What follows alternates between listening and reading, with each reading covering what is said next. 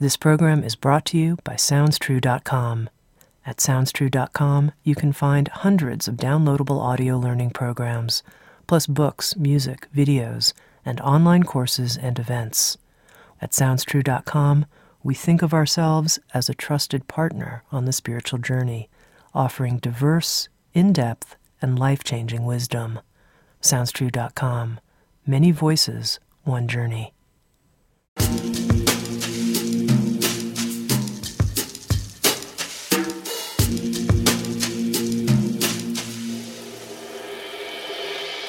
You're listening to Insights at the Edge. Today, my guest is Alice Walker, winner of both the Pulitzer Prize and the American Book Award in 1983.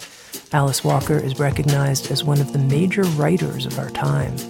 Her novels include The Third Life of Grange Copeland, Meridian, The Temple of My Familiar, and Possessing the Secret of Joy. The Color Purple spent more than a year on the New York Times-bestseller list and was made into a film directed by Steven Spielberg. An essayist, poet, short story writer, and children's book author, Alice Walker has taught at Wellesley, Brown, Sarah Lawrence, and Harvard, and was an associate professor of English at Yale. With Sounds True, Alice Walker is the author of the audio program, My Life as Myself, an intimate conversation that takes you into her private world and summons the powerful spirits and events that have shaped her life. In this episode of Insights at the Edge, Alice and I spoke about her work as a writer-activist and how it has taken her to Gaza and the Congo, and how in each situation she felt a light heart in being right where she needed to be, even in the face of atrocities. We also talked about what it means to step into the line of fire and at times receive criticism for doing so, and how Alice has been able to remain buoyant even in the face of such criticism. We talked about being an elder and the sacred function of elders in society. And finally, we talked about the power of praising the earth and returning to that connectedness with nature and ways to do that. Here's my conversation with Alice Walker.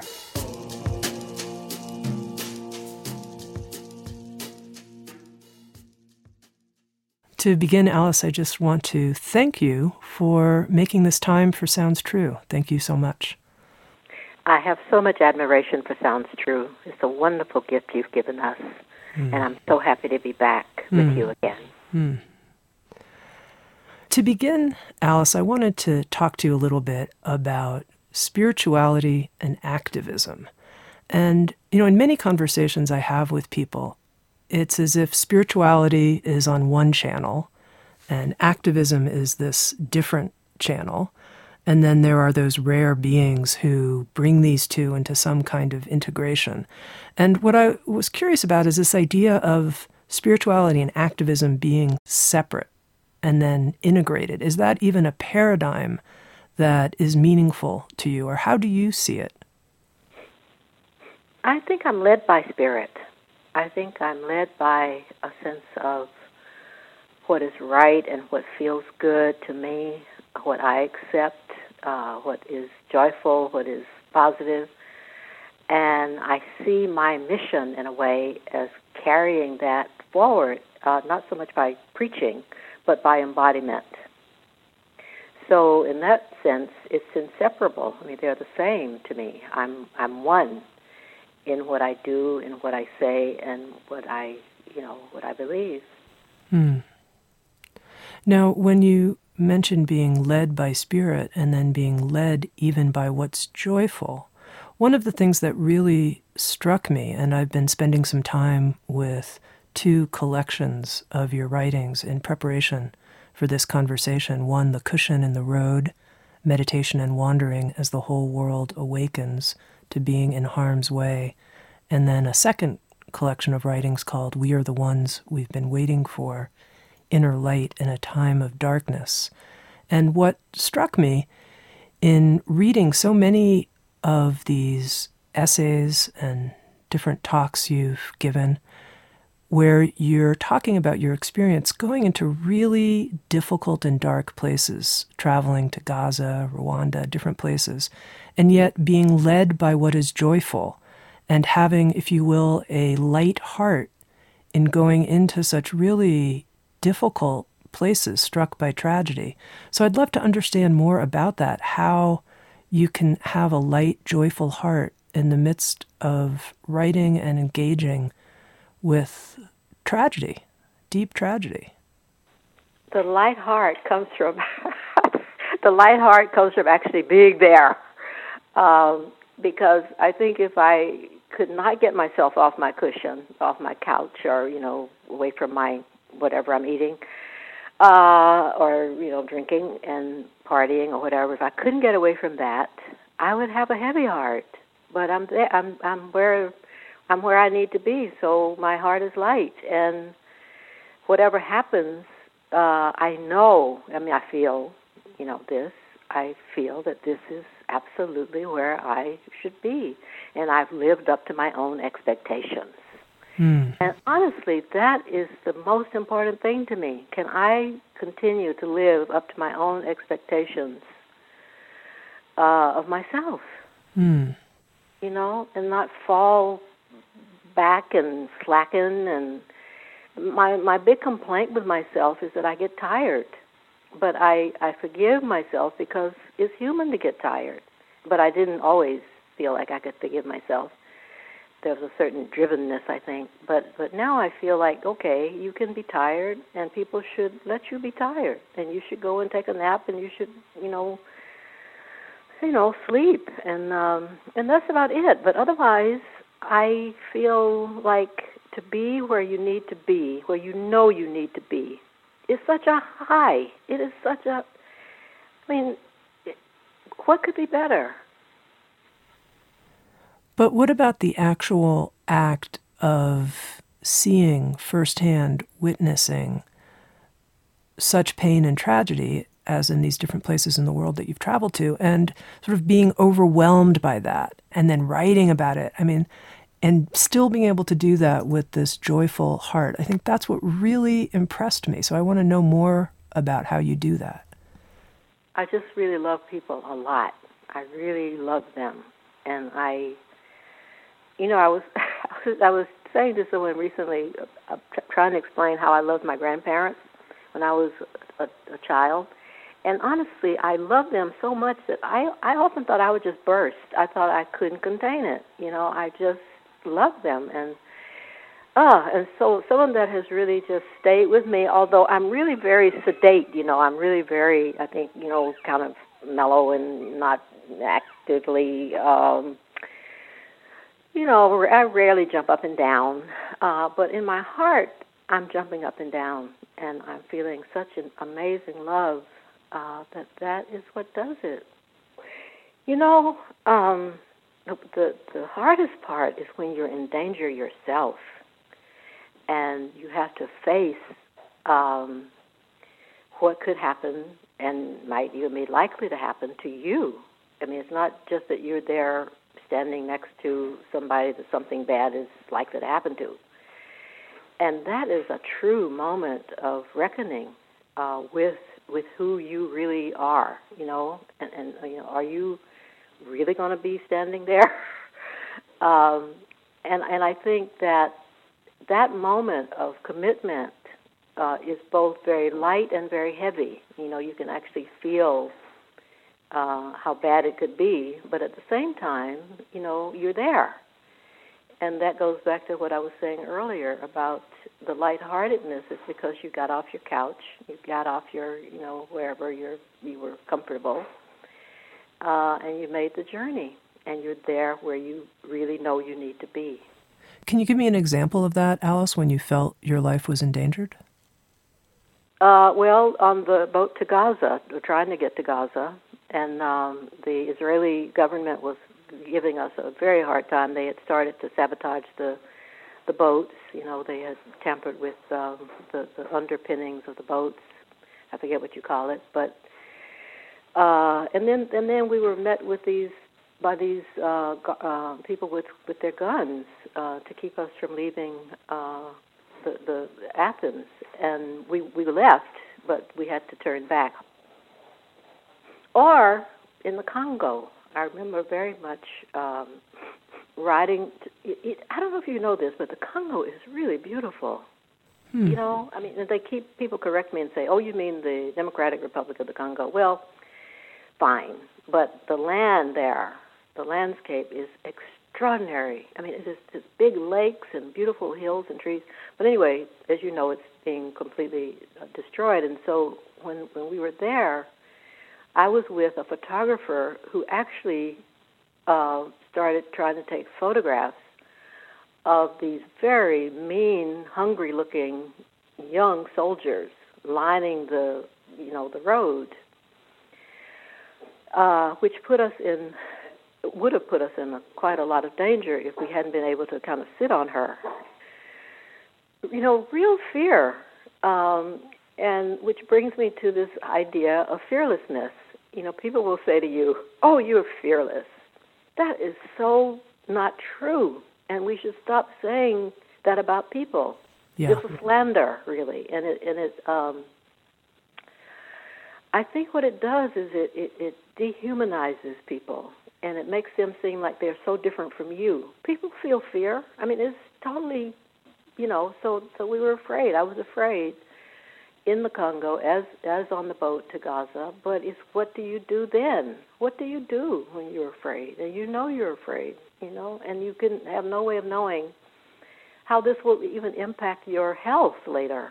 I mean, this is another part that's often not talked about, how you can, months later, you're still, I understand, what is it, post-traumatic stress, yeah.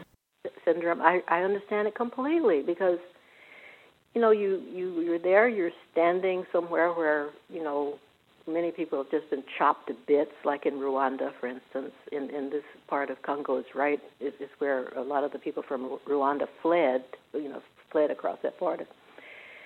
You're trying to, be there, be supportive, be present, all of it to show people that they're not alone, they're not forgotten, that somebody cares, somebody loves them, somebody sees that they are beautiful and they're great. And it's not their fault, whatever rotten thing is being done to them. But, months later, you can still be having, physical repercussions that you didn't expect. You can have mental things happening that you didn't expect because you have, placed yourself where you had to be. But it's almost like nobody told your body. Nobody told your body that. Mm-hmm. And the body is freaking out. I remember coming back from the boat, I can't say it's a failed attempt. We didn't get to Gaza, but we left the shore. And my feeling is that, leave the shore. You may not get anywhere, but leave the expletive shore. So I got home and, not thinking that anything had really changed, and I got into this little farm truck that I have to, haul, whatever, manure and, firewood and whatever is heavy. And, I'm used to driving this little thing. It's not that big, but I right away ran into a tree. I just ran into a tree. I was not there. I was not connected still to my body. I couldn't. So there thing that was like the biggest thing. No, the other thing was then a dog that we have that I've been around, for years. I just tripped over it and just fell, just hard, damagingly hard, because again, the places that we can be taken to are so far from where we live day to day that, the psyche or whatever has a hard time getting back. And so it can take, it depends on who you are, but in my case, 6 months or a year to reclaim myself, reintegrate myself, and really feel whole. So I have to factor that in as a cost. Mm-hmm. You have to say, well, then is it worth it? Well, yeah, it is worth it. Because unfortunately, you can always see that life is so much more challenging for the people you're there to witness, you know. So yeah, I mean, I think the lightheartedness, you know, who knows what you know, goddesses send this beam of lightheartedness, but thank goodness, because otherwise it would be too depressing. Yeah. Because you know, I mean, you know that anything that forces you to act at the possible, you know, harm of your own existence, you know is going to exact a cost. And you have to then think about, can I pay this? What will this mean, you know, to me, to my relationships, you know, to my family, to everybody? I mean, what is this going to take? How much of me is this going to take? And I think this is the place that people fear, you know, and rightly so. It's not small. But the consequence of not doing that could be, you know, worse, I think. I mean, I was reading somewhere where in this country, a third of the people, this may be an exaggeration, but a large number, but I think it was a third of the people who can, you know, afford the stuff, they are on tranquilizers of one sort or another. And I would say just throw the tranquilizers away and go and do something that you think you can't do. And then see, you know, suffer whatever that is for however long it takes, and then see who you are. And I think that your health and everything else will be improved. Now, some people don't have a clear calling to go to some part of the world and make a contribution anywhere near the way that you have. I mean, they're not writers. I don't really know. That doesn't feel right to me. I'm not called for that. And I realize you're not advocating in any way that people do a specific event, just that they become empowered in some way. But I still want to address that person who feels this overwhelming sense of despair and has no clarity about how to respond. They feel helpless. Well, you know, where I live in Mexico, I live in a tiny village called La Manzanilla, and it was hit by the worst hurricane that ever hit the world that we know of, Patricia. And, you know, people lost pretty much everything, all up and down between Puerto Vallarta and Manzanillo. They were hit just, you know, terrifically hard. Don't have roofs, don't have sometimes no walls either, but just, you know, devastation. And what I've seen from, you know, keeping in touch as well as I can is that what I find so typical in Mexican culture is the helpfulness of the people to each other. And I think at this point, that is the highest good and the highest we can hope for, which is to be of help and use to each other wherever we are. We are in for, you know, disasters without end. And so I think the light, you know, of our presence, basically, and of our willingness, you know, to take up the broom and the dustpan and try to drag the limbs out of the street and try to raise money to put on a roof and try to make sure people have water right where you are. I think that is what is probably the most important thing. Mm-hmm. Mm-hmm. Now, I want to talk a little bit more about each one of us coming into our voice in some way. And if you think that even is a calling for people, and I'm going to read something to you that is from one of your essays, and here's what you write. I have spent a lifetime finding and using my voice, so easily silenced as a young person by the overwhelm of grief. Looking back, I see that claiming my voice, asserting it in writing, became a practice that in many ways saved me from despair, hopelessness, from total and complete withdrawal emotionally from other human beings. And I wanted to talk about that because I can imagine a lot of people in the light of current events are touching into the fact that they don't feel free in their own voice. Their own voice feels somehow reserved or trembling, and what you might say to people who are experiencing that.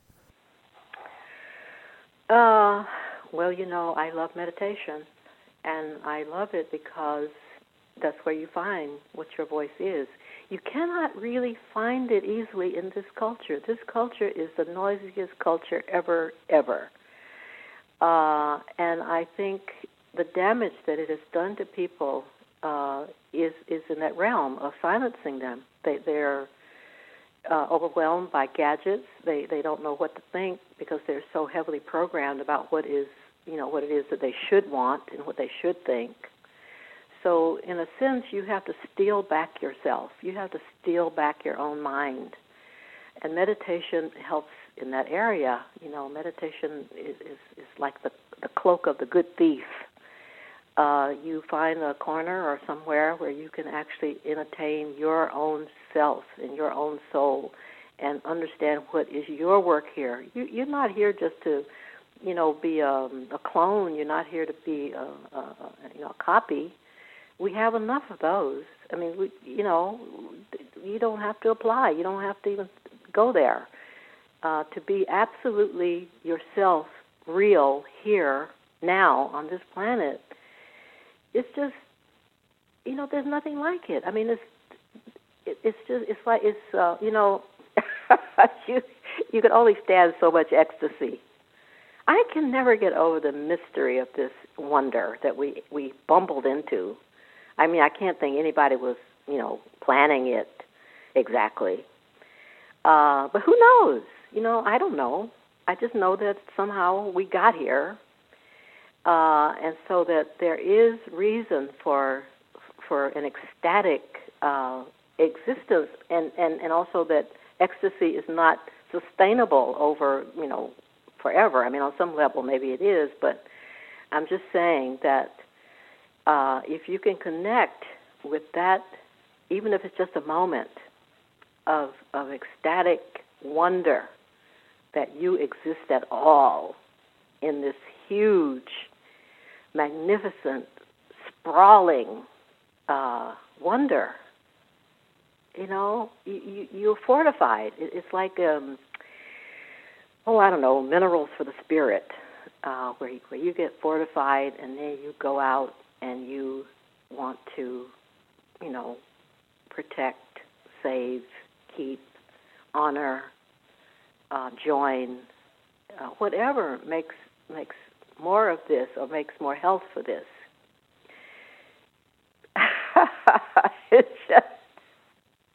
It's really mind-blowing.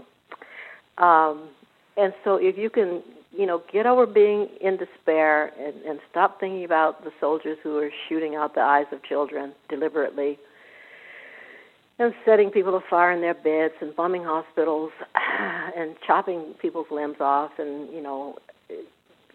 chasing people out of their homes and, not wanting to shelter refugees, all the things. If you can just for a moment step back from that and say, okay, I am here, so I must have, done something right to get here. I'm here. I'm really loving this. I thank you so much. However this happened, I just adore you and thank you.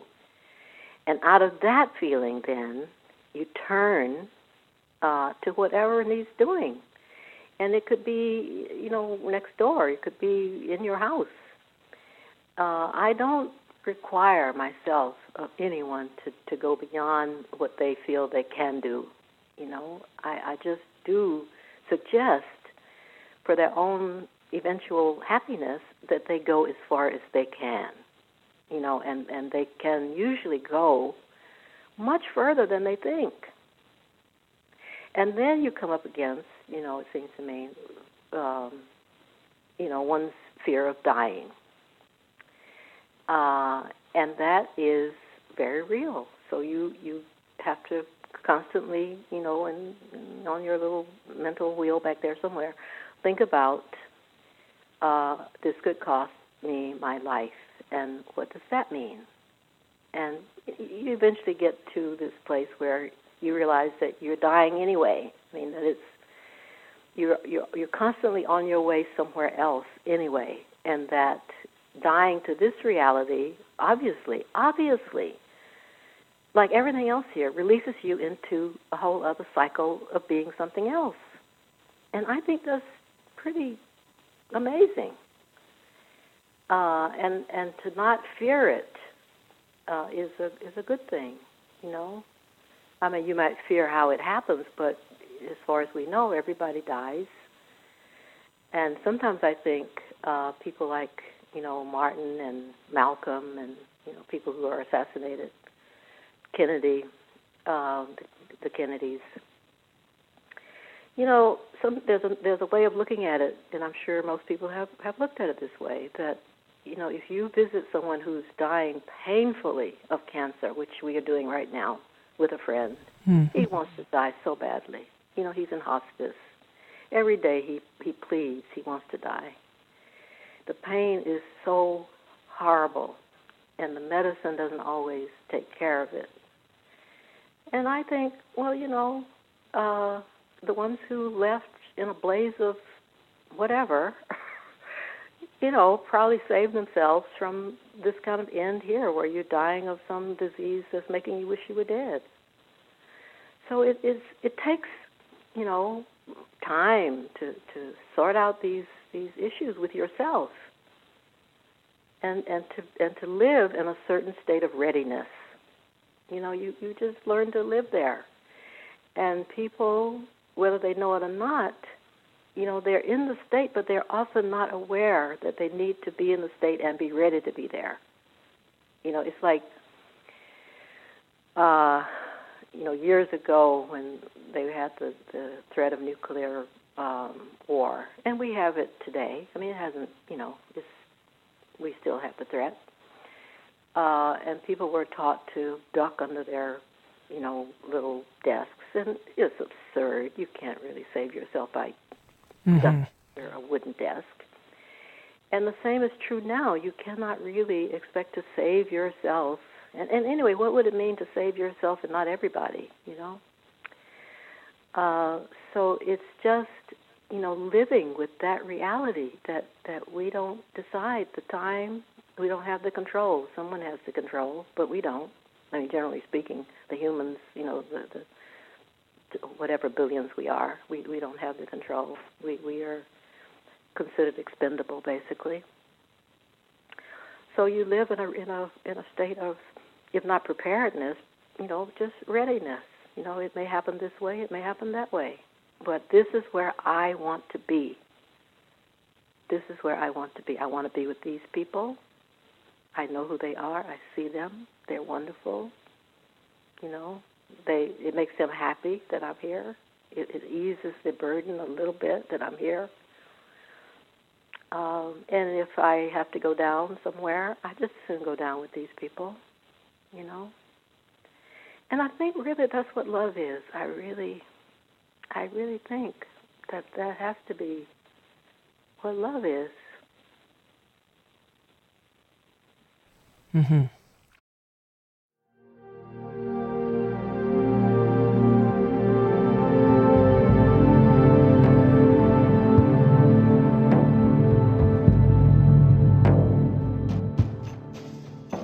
You're listening to Insights at the Edge, produced by Sounds True.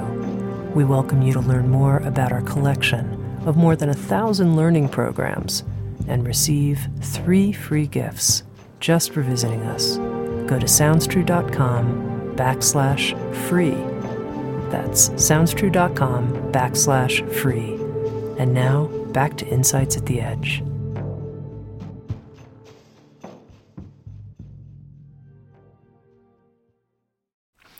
So, Alice, you talked about facing one's own fear of death, and earlier you talked about sometimes getting more tired than you used to get. And I know that as we're having this conversation, you've passed the mark into your 8th decade of life. You've lived more than 70 years. And I'm curious to know how the aging process is going for you and what kinds of insights you're having as you age about the aging process. I feel very young. You sound young. I feel young because I'm sure we talked about this years ago, but I have this ancestor called my fourth great-grandmother, and she lived to be 125. So I'm about halfway,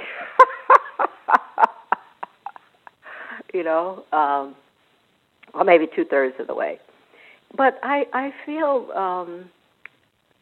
very thankful, really, to have gotten this old, and I'll be 72 in February,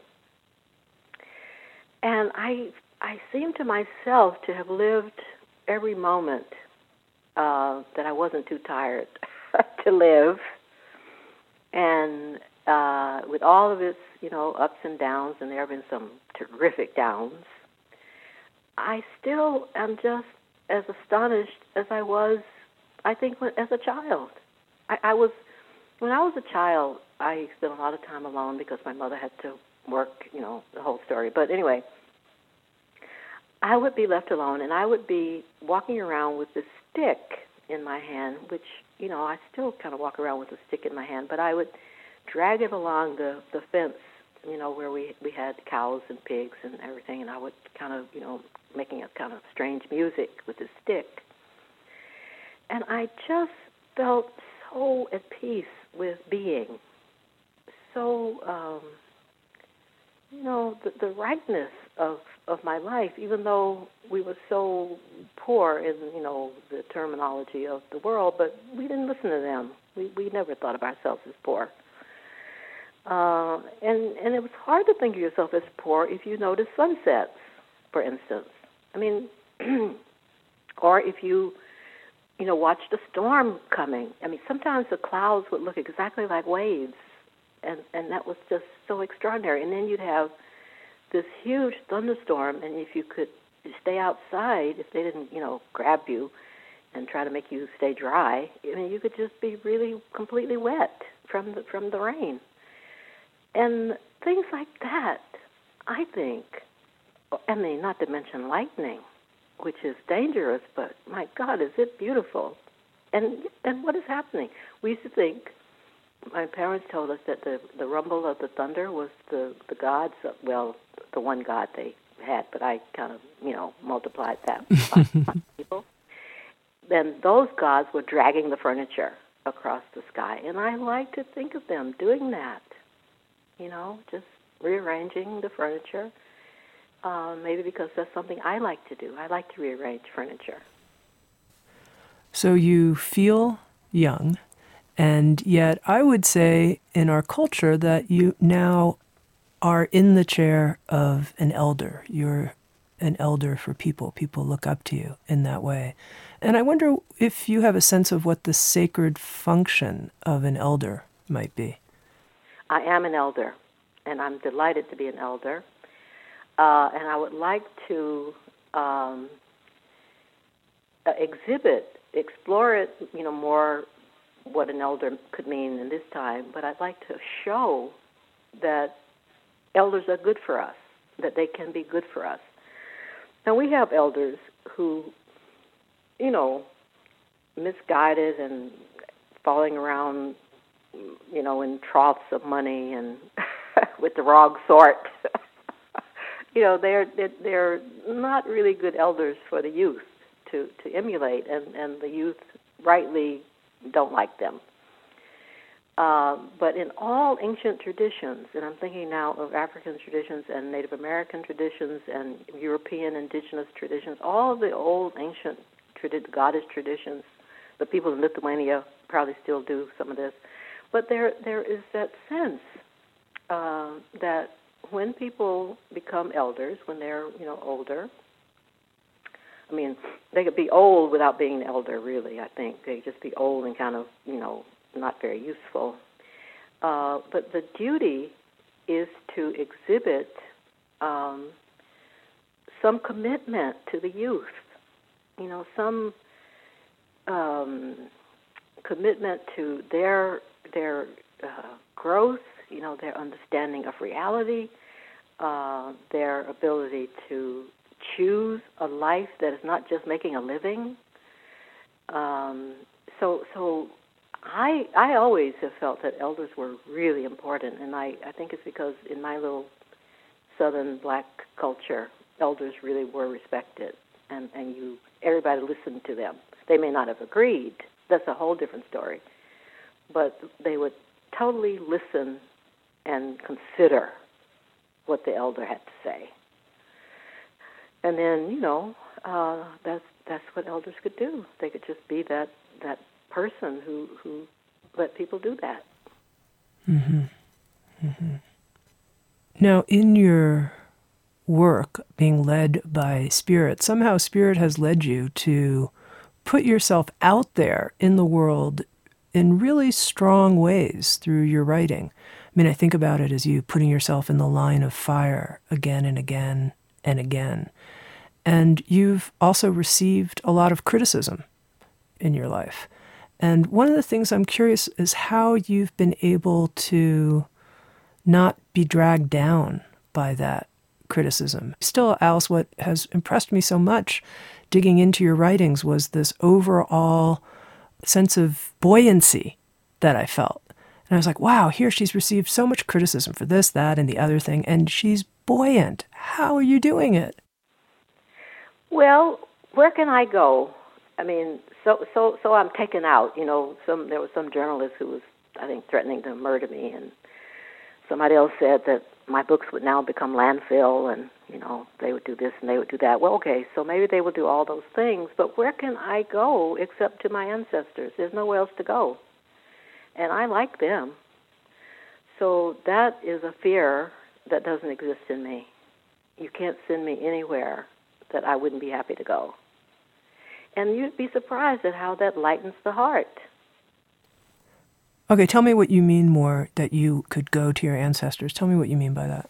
Well, if I'm killed, if I'm, removed, there is nowhere else for me to go but to my ancestors. The ancestors, there's let's see, which I think it's the Crow people who wrote or said, and it was written down, to the invaders, the settlers in this country. They said that to a certain depth, if you dig in the ground here, meaning America, to a certain depth, that is all our people. They've been buried here for so long. That is all the dirt, everything you would get for several, yards down. That would be Crow people. After that, you would come to what you would consider dirt. So I feel that, not just physically, I feel that's true physically, that, my ancestors make up the skin of the world. That's who that is. That's what that is. That's us. But also spiritually, I feel that the ancestors are that covering that will cover me. I feel like I can only be enveloped more deeply in them spiritually and physically. So whatever transition I make, and at whatever time I make it, I'm going home. That expression, you're going home or you're crossing over, I understand it completely. You're just going back to, well, I don't know what it's back to, but you're going there. And wherever that is, has a future. Which is an extraordinary thought, that you die, and this is why, man-made religions don't work for so many of us, the notion that, you're dead and that's it, and they even try to contain you in coffins, and they make them out of steel and stuff. But really, your journey, for all you know, is just beginning. For all I know, what you see now is just a tiny little seed. So, I may blossom into an entire, something, in the sky. You just, who knows where we're going? So that actually helps. It helps to have this kind of connection to the natural world, which is endless. It's far as we know, you can just keep going and going, and you never get to the end of it because there is no end. The ending is the beginning. And if you feel like that, then you accept that wherever you have to stop on this journey, you continue in some other form, somewhere else. Now, Alice, that makes sense in terms of the fear of being killed. But when it comes to, like public criticism and dialogue about somebody's work, often it doesn't result in their death. It just results in people saying a bunch of mean things on the internet. And so part of my question is how you've dealt with that and how you stay buoyant in the face of that kind of, public criticism. You know what hurts the most? Mm-mm. What hurts the most is being misunderstood. And they tell me that's an Aquarian trait, that's the thing we don't like. And I think that's true. I feel like people who have been so hostile to me and so mean, maybe they deliberately misunderstand what I'm offering. And I see it all as an offering. I'm offering it. You don't have to take it. I'm not trying to sell it to you. In fact, I now write directly on my blog because you don't have to buy it. You just log in. But criticism is painful. I've been under the bed. I've been just as low as, you know how Virginia Woolf used to go crazy every time she published a book? Because of the critics. Well, there's some of that, in me and I think most people. Not to, her extent. But you realize that hardly anyone is going to understand it. And, those that do will probably understand it incorrectly, really. Compared to what you're trying to do. But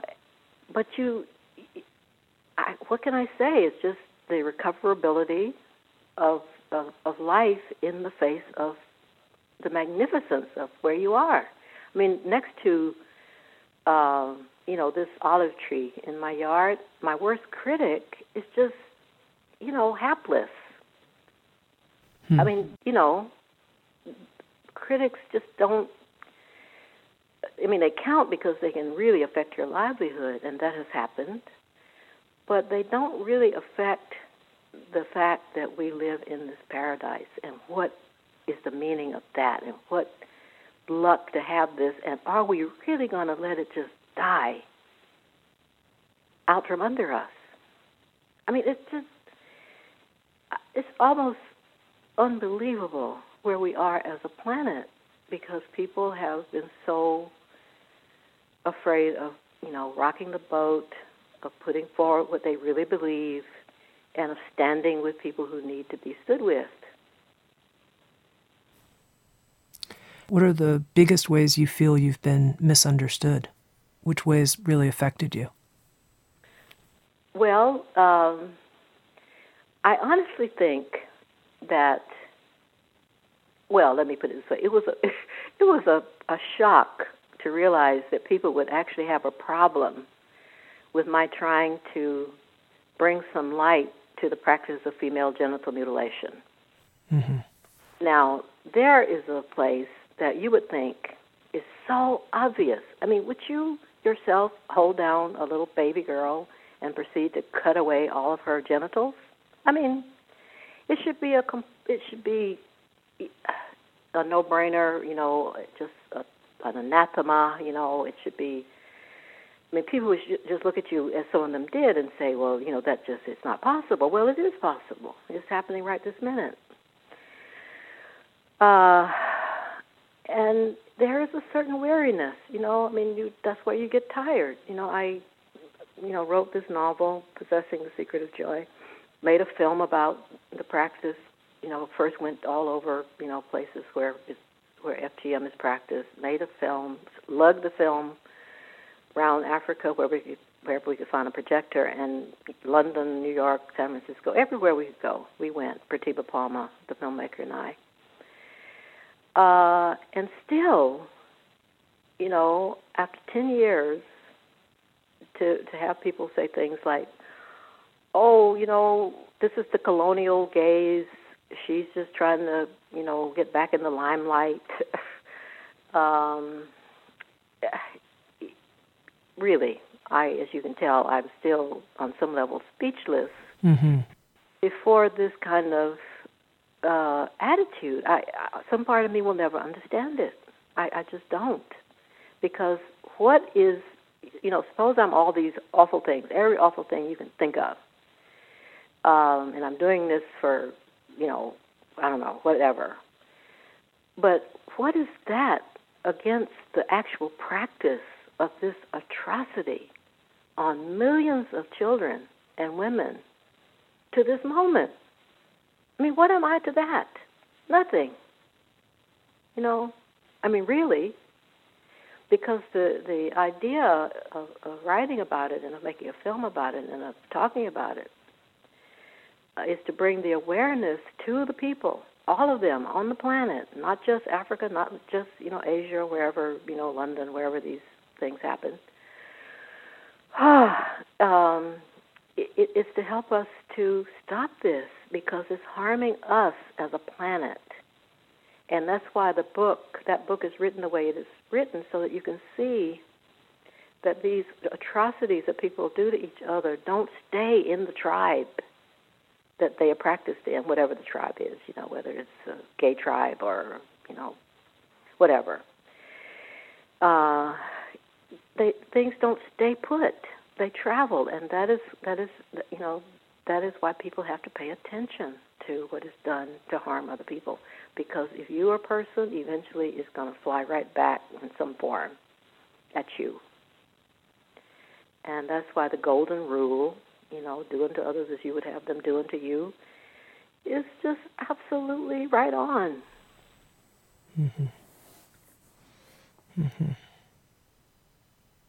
What I notice in this conversation, Alice, is this thread of praise of our life, praise of the earth, praise of being here, that there's some love that you're able to communicate that feels like a touchstone that in one way or another has been running through our whole conversation.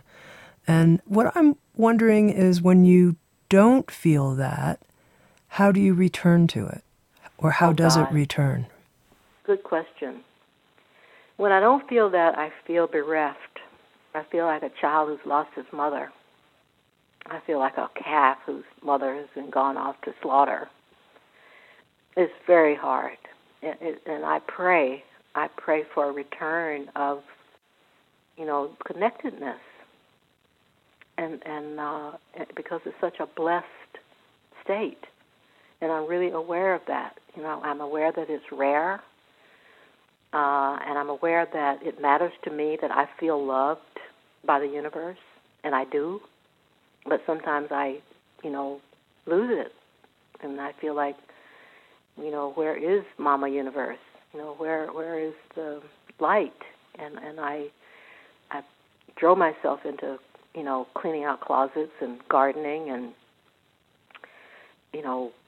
trying to do trivial, mundane things, and sometimes not so mundane or trivial, like visit people, and I do things that I can do without the light. I can bring my body there, and I can scrub your floor or massage your feet or whatever. But I am aware that I'm just like a half. I'm just a half, And so what helps is again, meditation is very helpful. Stretching, yoga is very helpful. All these things, they really do help. Good food and a lot of sleep. And so and reading, reading good books and sometimes movies, although a lot of the movies are difficult. But yeah, that's what I do. I recognize it. It's like, oh, I've lost the light, and I can't make it come back. I've used it up. Usually that's what's happened. You use up your light. And, you just have to, hope that it will come back. And I think what brings it back is the steadiness of your own love. You continue to be loving. You continue to look at everything and admire it. I really think admiration for nature can save us. I mean, true admiration to the point of not letting it be harmed. Mm-hmm. Mm-hmm. In reading many of your essays, one of the things I found that thrilled me to no end was that you mentioned several Sounds True audio programs in different essays, different programs, whether it was Pema Chodron or Jack Kornfield or even a program called Shamanic Navigation by John Perkins that Sounds True has published. And it was obvious to me that audio, not just Sounds True programs, but audio books and audio listening is something that is of value to you. And I was curious to hear more about that. Well, I have vision problems, and so I can't really read as much as I used to. And so on that level, audio is perfect for me. Plus, I love hearing, a good tale or whatever. And I so value Sounds True because I feel like the pre-selection is excellent. Like you don't have to wade through a whole lot of junk, to find the jewel. That there are a lot of jewels, and they're often quite different. So that's how that is. Mm-hmm. Mm-hmm. And the other thing is you can do what you're doing while you're listening to something. That's how I also study my Spanish. I've lived now part-time in Mexico for over 20 years. My Spanish is still pretty bad, and I've gone to school, I've taken lessons, I have teachers, But actually, having the audio in my pocket while I'm doing something else and just kind of listening as I'm working is probably the best way for me to learn. Mm-hmm. Mm-hmm. Well, Alice, I'm wondering if to finish our conversation, if you would be willing to either read or recite for us a poem that something in our conversation might have sparked for you. All right. Well, I opened this book, Horses Make a Landscape Look More Beautiful, to We Alone. And I think this speaks to the question of what people can do if they don't want to be, out there in the rough and tumble. Because as I see it, our problem mostly in our abuse of each other and of the planet is greed, just the rampant, incredible greed that people have, partly because they're empty and they can't get enough because they're, it's that Buddhist thing about, the hungry ghost with the little mouth and the big belly. This is called We Alone. We alone can devalue gold by not caring if it falls or rises in the marketplace. Wherever there is gold, there is a chain, And if your chain is gold, so much the worse for you. Feathers, shells, and C-shaped stones are all as rare. This could be our revolution, to love what is plentiful as much as what is scarce.